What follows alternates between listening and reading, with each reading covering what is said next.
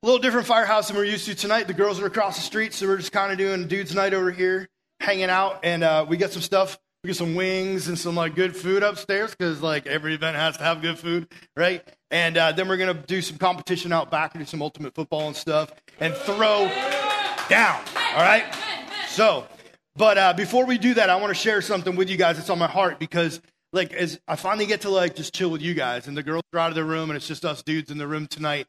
And so I wanted to take an opportunity to share something with you. So open your Bibles to 2 Timothy 4. 2 Timothy 4. You can pick up here too. But as you guys are opening your Bibles, let me tell you this quick story. So my dad is one of the coolest dudes I've ever met. He's a little old guy upstairs now, but my dad back in the day could literally do anything.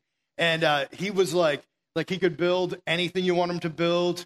He could he's just wild, right? So I got this new house when I got back from Guatemala, and my dad's helping me redo this thing.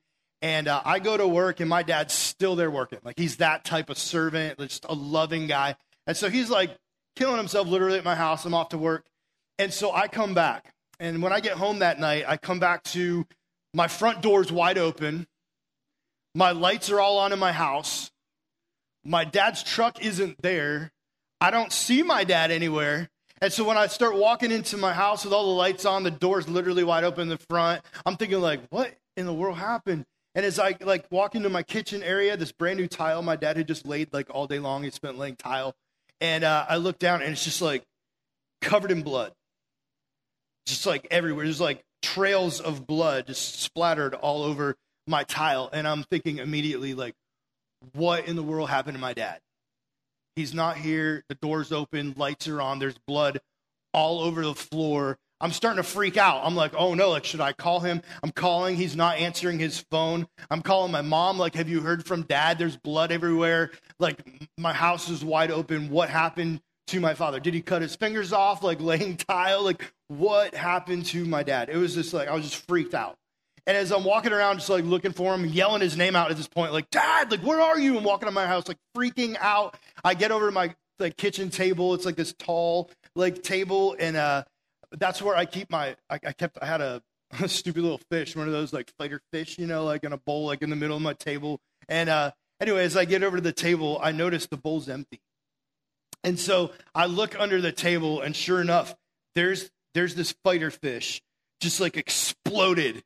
And his guts are hanging out and sticking to the tile. And he's still trying to flop a little bit, but he can't go because his colon is stuck to the tile. It was the most disgusting thing ever, but it's so cool. And that's when I realized, it clicked in my head, oh, dude, that's where the blood came from, right? So he had jumped out of his bowl like a dummy and smashed and just blew up on the tile because the table was so high. I don't know how he pulled it off, but he blew up like a gusher. There's just blood all over my floor from this dumb goldfish. Now, I don't know why my dad left my front door open. I yelled at him for that, but I totally freaked out. I walked into one thing thinking, oh no, someone killed my dad. This is crazy.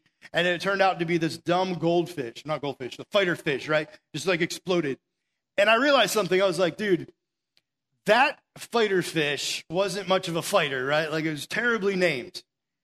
It had no survival skills at all. The stupid thing just jumps right out of the bowl. What are you thinking, stupid fish? And then I thought, hey, there's a lot of people that are that dumb, right? We look around us and we're dude, I got some friends that are kind of like that, And hey, wait a minute, hold on. A lot of times I can be like that. When we talk about survival skills, when we talk about, hey, I want to actually live for Jesus, I find myself often just jumping out the bowl. I find myself going yeah, I want to live for Jesus, but I have some really dumb survival skills spiritually, and I immediately jump after the thing that's the shiniest, the thing that's most attractive, the thing that makes me most interested, and it's kind of just jumping out the bowl into something that will destroy my life. But in the moment, if it looks cool or it feels cool, right? But that bowl's there for a reason, that water's there for a reason, and Jesus is hey, listen, in our passage tonight, he tells us a really cool thing about how we can follow him. He lays it out for you. He's do you want to know how to actually live for me? Do you want to know how to be a man, how to have survival skills spiritually so that you're not just having your butt kicked by temptation every time you turn around and you're going off onto the wrong path all the time? But he's like, here's what I've saved you to do. Here's your mission. Here's the thing I want you to be on as a man of God. And maybe tonight you're like, I'm not interested in being a man of God. That's fine. Don't worry about it. Just hear what Jesus has to say. But some of you guys tonight are like, man, I want to be a man of God. I want to show up and I want to tell people who Jesus is. I want my life to be on fire. I talked to a dude last night, awesome dude, came up to me and was like, listen, I want to follow Jesus and I want my heart to be on fire, but I just can't make it happen. He's like, it's just cold in there. It's just like, I have a hard heart and I just can't get excited about Jesus. What do I do? And I popped this passage open and I was like, here's what he wants you to do. Here's what he's calling you to do. You can't force yourself, but you can take baby steps. You can say, Jesus, I don't know what to do tomorrow, but right now I know I'm saying yes to you, and I don't know how that's going to look. But I know that right now I can say yes. And then you'll take me to the next step and the next step until you light my heart on fire. But that's not my job. That's his job. You want to follow Jesus? You want to be a man of God? Take that one step. Just do the one thing he's called you to do. So tonight, Paul is actually talking to his disciple, a young dude who he's like, here's some advice I have for you. And this guy was trying to be a pastor. Like he was a preacher. And so Paul's giving him some like preaching tips. He's like, this is what Jesus has called you to. So do this thing. And so that's what I want to share with you guys tonight. This is what Jesus has called you guys to. You're like, but we're not pastors. We're not preachers. But he's going to tell us in a minute when we get down to the end of this passage, it's not just for preachers. This call of Jesus is on all of us. Every single one of us sitting in this room if you say you follow him. So I want you to listen to this real quick. 2 Timothy 4:1-8. Hopefully you're there by now. We'll just read kind of chunk at a time. It says, I charge you in the presence of God. So here's Paul charging Timothy in God's presence. It's not just Paul being like, I think you should do this.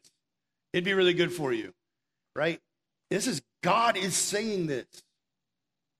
The God of the universe who created everything that exists, who knows you. He knows your future. He's designed it. He's the one saying, listen to this. I charge you in the presence of God and of Jesus Christ, who is to judge the living and the dead. And by his appearing in his kingdom. So he's like, I'm not just saying this on my own. Jesus Christ, the one who literally has saved your soul, right? He's going to judge the living and the dead, wants you to do this. That's a big deal. This isn't just anybody calling you to do this thing. This is just your pastor or your youth pastor saying, hey, be a good person. This is Jesus Christ. And he's saying, this is what I want you to do. I hope you're listening. He says, preach the word. That's the first thing, the first phrase. Preach the word. He wants you to go out and tell people the thing that you've realized. That Jesus has died for your sin. And if you trust him, that you'll be forgiven and be able to go to heaven with him. He'll forgive that sin. But listen, a lot of us don't go any further than like, hey, I'm saved now, I'm cool. Like I'm going to heaven, so I'm just going to go live and do my thing.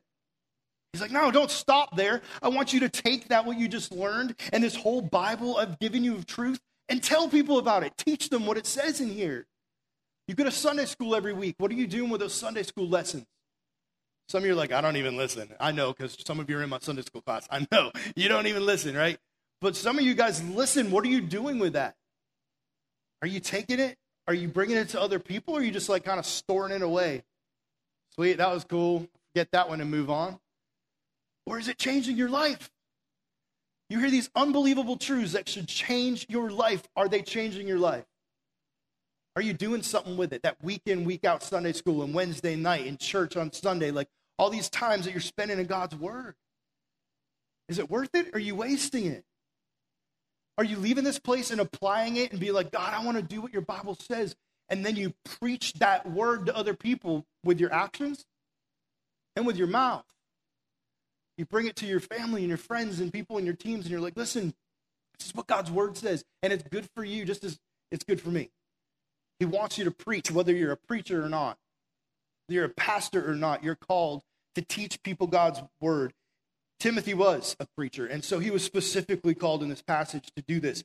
And he says this, he says, be ready in season and out.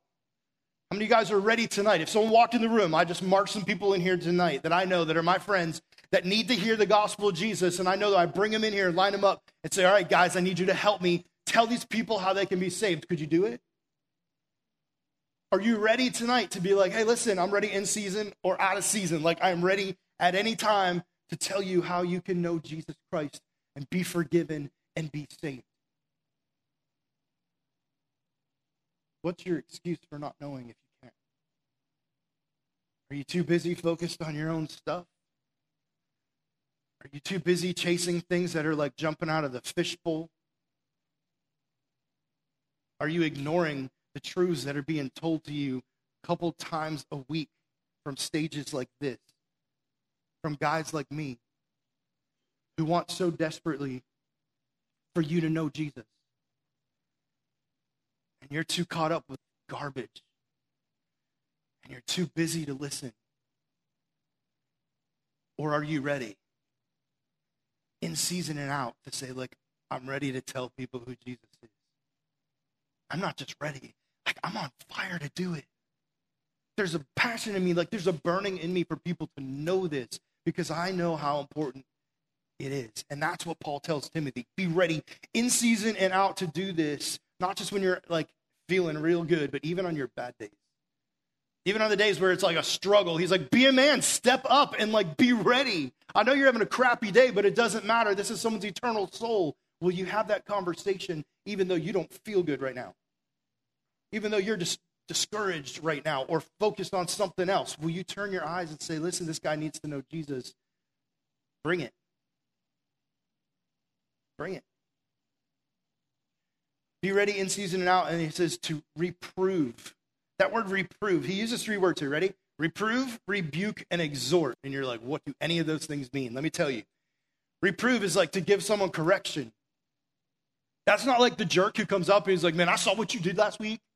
You're going to hell, man. You're going to burn. You're like, that's not it at all. And we tend to do that, but that's not what he's saying to do here. You probably know people like that. Maybe you are that person. That's not correction. Correction is done in love, and he's about to say that in a minute. But we're able to actually call each other out. Because most of us are probably the opposite of that. We're the ones who just let people do whatever they want. Right in front of you. Your friends are just like jumping out of the fishbowl. You're literally watching them destroy their lives. And we can laugh, ha ha. It's not funny. If you have a heart and actually love your friend and you call them friend and let them do that, you're a terrible friend. You should actually care about them enough to correct them. I know it's hard. It's uncomfortable. It's awkward. It's difficult. And they might be mad at you. Granted, that might happen. But if you love them and you love Jesus, you'll walk up to them and say, man, I noticed you're doing this and you're struggling. And this is going to wreck you. I love you enough to tell you. Be mad if you have to be mad, but I've got to tell you this because I actually care. Are you that guy in your group of friends? Do you have the courage to stand up and do that for those friends in your group who need it? Or do you just let them do whatever they want because it's easier? Or maybe even join them because it's fun. So reprove, that's a tricky one, right? It's hard. And then this next word, rebuke, means to like give accountability. Like you're not just correcting them, but like you're actually calling them out. There's this like truth telling that you're doing here when you're rebuking them. Like they need a stern like call out. Like, bro, you're going off the cliff. Stop. Turn around. Repent. Like you need Jesus. You don't need this thing. It's destructive to you. Do you do that? Do you have the courage to follow Jesus and say yes in those moments? And the last one is exhort. And exhort is like this call to them and to be corrected. Like this encouragement in a way that's like stern to say like, come on, here's the right path. Here it is over here. Let's go this way. It's not just like yelling at them, you do everything wrong. It's like, here's the right way. And that's really hard to do if you're not walking the right way. That's why you need to be ready in season and out. Because if we're not ready in season and out, we're going to be walking down the wrong path and inviting people, hey, it's this way. Wait, it's actually not. I'm actually messing up right now. Don't follow me. How's that going to go for you? Who's ever going to want to follow that? And if they do, we all end up down the wrong path. Walk with Jesus. Invite other people to walk that path after Jesus with you. It's simple. but have the courage to actually stand up and do these things Paul's saying to do. And then he says this. Here's how you're supposed to do it: with complete patience and teaching. Why do we teach? So people will grow, right? We want people to be better, to learn, to grow from it. So your point isn't just to beat people down and make them feel like bad Christians. Listen, I talk to a lot of people that come into church or into even our church here and say, I've been to a lot of churches, and every time I walk into a church, they just make me feel like I'm trash. I walk in and they judge me for the way I dress or the things I've done. They look at my life, and I'm just constantly treated like garbage. But luckily, when I walk into this place, I feel loved, which is awesome about our church. I love that about this place because this is what it's about. It's about calling people out, being like, I'm not going to just let you jump out of the fishbowl into sin and ruin your life. I'm going to say something, but I'm going to do it to teach you. It says with patience, knowing that you're going to mess up, but I'm going to stay on that walk with you. And I'm going to keep inviting you down the right path toward Jesus and that word that I'm preaching to you, right? Because I'm ready in season and out. Are you a man of God? Are you a dude who says, I want to follow Jesus? I want to hear what Paul has to say to Timothy, and I want to accept that same challenge. I want to make a difference in my friend groups. I want to be the difference in my house with my family and at my school and on my sports teams. I don't just want to be like everybody else, charging down that same wrong path, jumping out of the fishbowl. Like, I am ready to make a difference, a real life-changing difference to the people I love and these people around me. That's what a man of God does. That's what Jesus has called you to do, not just follow the crowd. I know it's easier. I've been there. I get it. I'm often tempted to just be like, it's just easier to not do it. But Jesus didn't call us to easy. He called us to follow him. If you're a man of God, you follow Jesus. And then he says this, look at the next part. For the time is coming when people will not endure sound teaching, but have itching ears, right? They will accumulate for themselves teachers to suit their own passions, turn away from listening to the truth and wander off into myths. He's saying that there's going to be a day, and I think we're there now. Like, this is it. We're here. We're in that day where people don't want to listen to what God says in his word. You know what they want to do? They want to change it and get pastors and teachers who will come onto stages like this and tell you that all of these things the Bible says is you don't really have to listen to it all. Just some of it. And these sins over here, they're actually okay. We don't call those sin anymore. Abortion's fine. Don't worry about that. It's not really killing a baby. And they want to twist that and say, or homosexuality and transgenderish, all these things, that's, it's fine and it's totally cool. And they get people to come on stages and say that because it's what they want to hear themselves. They don't want to hear the truth. They don't want to hear that God values life and that abortion is wrong, even though it might put you in an inconvenient situation.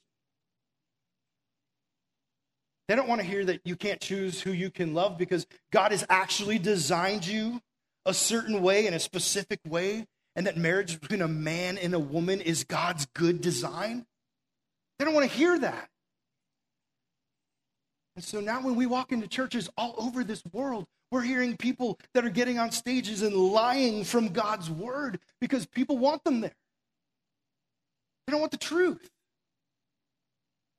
I am not going to get on a stage like this and not tell you the truth. I'd rather lose my job and walk away. Are you men who will do the same? Are you men who will read God's word and say, God said it, I believe it, and that's what I'll preach? You don't have to be a preacher to do it. You just have to be a man of God.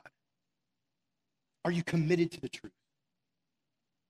Paul says this is a day. People don't care about it anymore. They don't want to hear it. And he says this next. He says, as for you, talking to Timothy and us, right? Always be sober-minded. Have a sharp mind. Be focused on Jesus. Endure suffering. Do the work of an evangelist and fulfill your ministry. Did you hear the phrase endure suffering? Paul looked at Timothy and said, get ready to suffer, bro. be okay with suffering? How many of you guys tonight would be like, listen, like, I'm totally cool if I had to suffer for Jesus. I'd be totally fine with it. Don't actually raise your hand. Most of us would be like, what? I don't think I signed up for that. I signed up for this thing where I got to go to heaven and like live in like paradise. That's what I signed up for, not this like suffering part. When was that in the deal? And Paul's like, listen, if you actually care most about heaven, the rest of this doesn't matter that much. You're looking forward to the real prize that's to come. And so suffering can come because you know what you're preaching? The truth, no matter what it costs. Even if we have to suffer for it. That's what Paul's saying. You might have to lose some friends over it. You might have to get kicked out of a sport over it. Fail a class. Who knows? It might cost you something. But a man of God will say, no matter what it costs or what I have to suffer, I'm going to preach the truth. I hope you guys could say that same thing. When's the last time you've suffered for Jesus? Not just like, hey, the AC went out in my house and I was suffering, dude. Or like, my mom made this terrible like chicken dinner the other night. It was burned. I suffered. Like, I'm not talking about that. Suffered for Jesus. When's the last time you made a sacrifice because you believe Jesus and you said, I'm following him no matter what. I'm making the right choice, even though it's going to cost me. Have you ever done that? Has there even been one time in your life where you've said, Jesus, I choose you, even though it'll cost me? I challenge you when that moment comes that you'd be ready if you haven't already. Choose Jesus. He's worth it. When's the last time you told someone how to be saved? He tells them to be an evangelist here, right? Do your ministry, be an evangelist. Do you talk to people about your faith in Jesus or do you hide it? Do you not want people to know that you follow Christ, that you go to church, like that you believe the Bible? Or are you a person that's like, hey, listen, I want people to know that Jesus is the greatest thing that's ever happened to me, and I'm not hiding it. I'm going to let people know that. And when I see people hurting, I'm going to go up to them and say, listen, there's a solution. His name's Jesus. I'd love to tell you about him. You're like, I don't have a lot of answers or much to tell them. That's fine. All you have to do is open your Bible. All you have to do is share what he's already done in your life. But preach Jesus. And he finishes with this. He says, for I'm already being poured out as a drink offering. The time of my departure has come. Paul's like, I'm about to die, dude. I've already been, like, had stones thrown at me. I've been shipwrecked. I've been whipped. I've been imprisoned. Like, they've done all sorts of things to me. I've been a martyr. I'm about to die. My time's up. And he says this, I have fought the good fight. I have finished the race. I have kept the faith. How awesome that the dude could live a life that started off like killing Christians, literally against Jesus. And Jesus comes down and changes the dude's whole life to where now this dude has done everything, including giving his own life because he believes in Jesus. I wonder how many of us would say, like, I want to finish my life, get to the end, and be able to look back and say, I was a man of God. Like, I love Jesus more than anything, and he was number one, the most important thing in my life, and I lived that way. You guys get to do that, you know? You're young, you're starting now. Imagine an entire life to be able to say, I was faithful. I lived for Christ, and you get to look back over an entire legacy of your life and go, Jesus had me the whole time. And I had ups and downs, but I stayed the course. I fought the good fight. I ended well. And you get to step into heaven with that reward. That's what he says last. He says, henceforth, big word, there's laid up for me the crown of righteousness, which the Lord, the righteous judge, will award to me on that day. Not only to me, but also to all who have loved his appearing. See, here's where he goes from just talking to a preacher to saying this applies to all of us. God has this award, this crown, like you get to walk into heaven and look at the God of creation and go, I lived for you. I finished well. I fought the good fight. And I even had to suffer, Jesus, but it was worth it because I'm standing here now with you. That's my prayer over you guys all the time. I'm constantly praying that God will make you men of God. Men who say, I love the truth, I'm standing on the truth, and no matter what, I'm following Jesus. Will you bow your heads and close your eyes with me?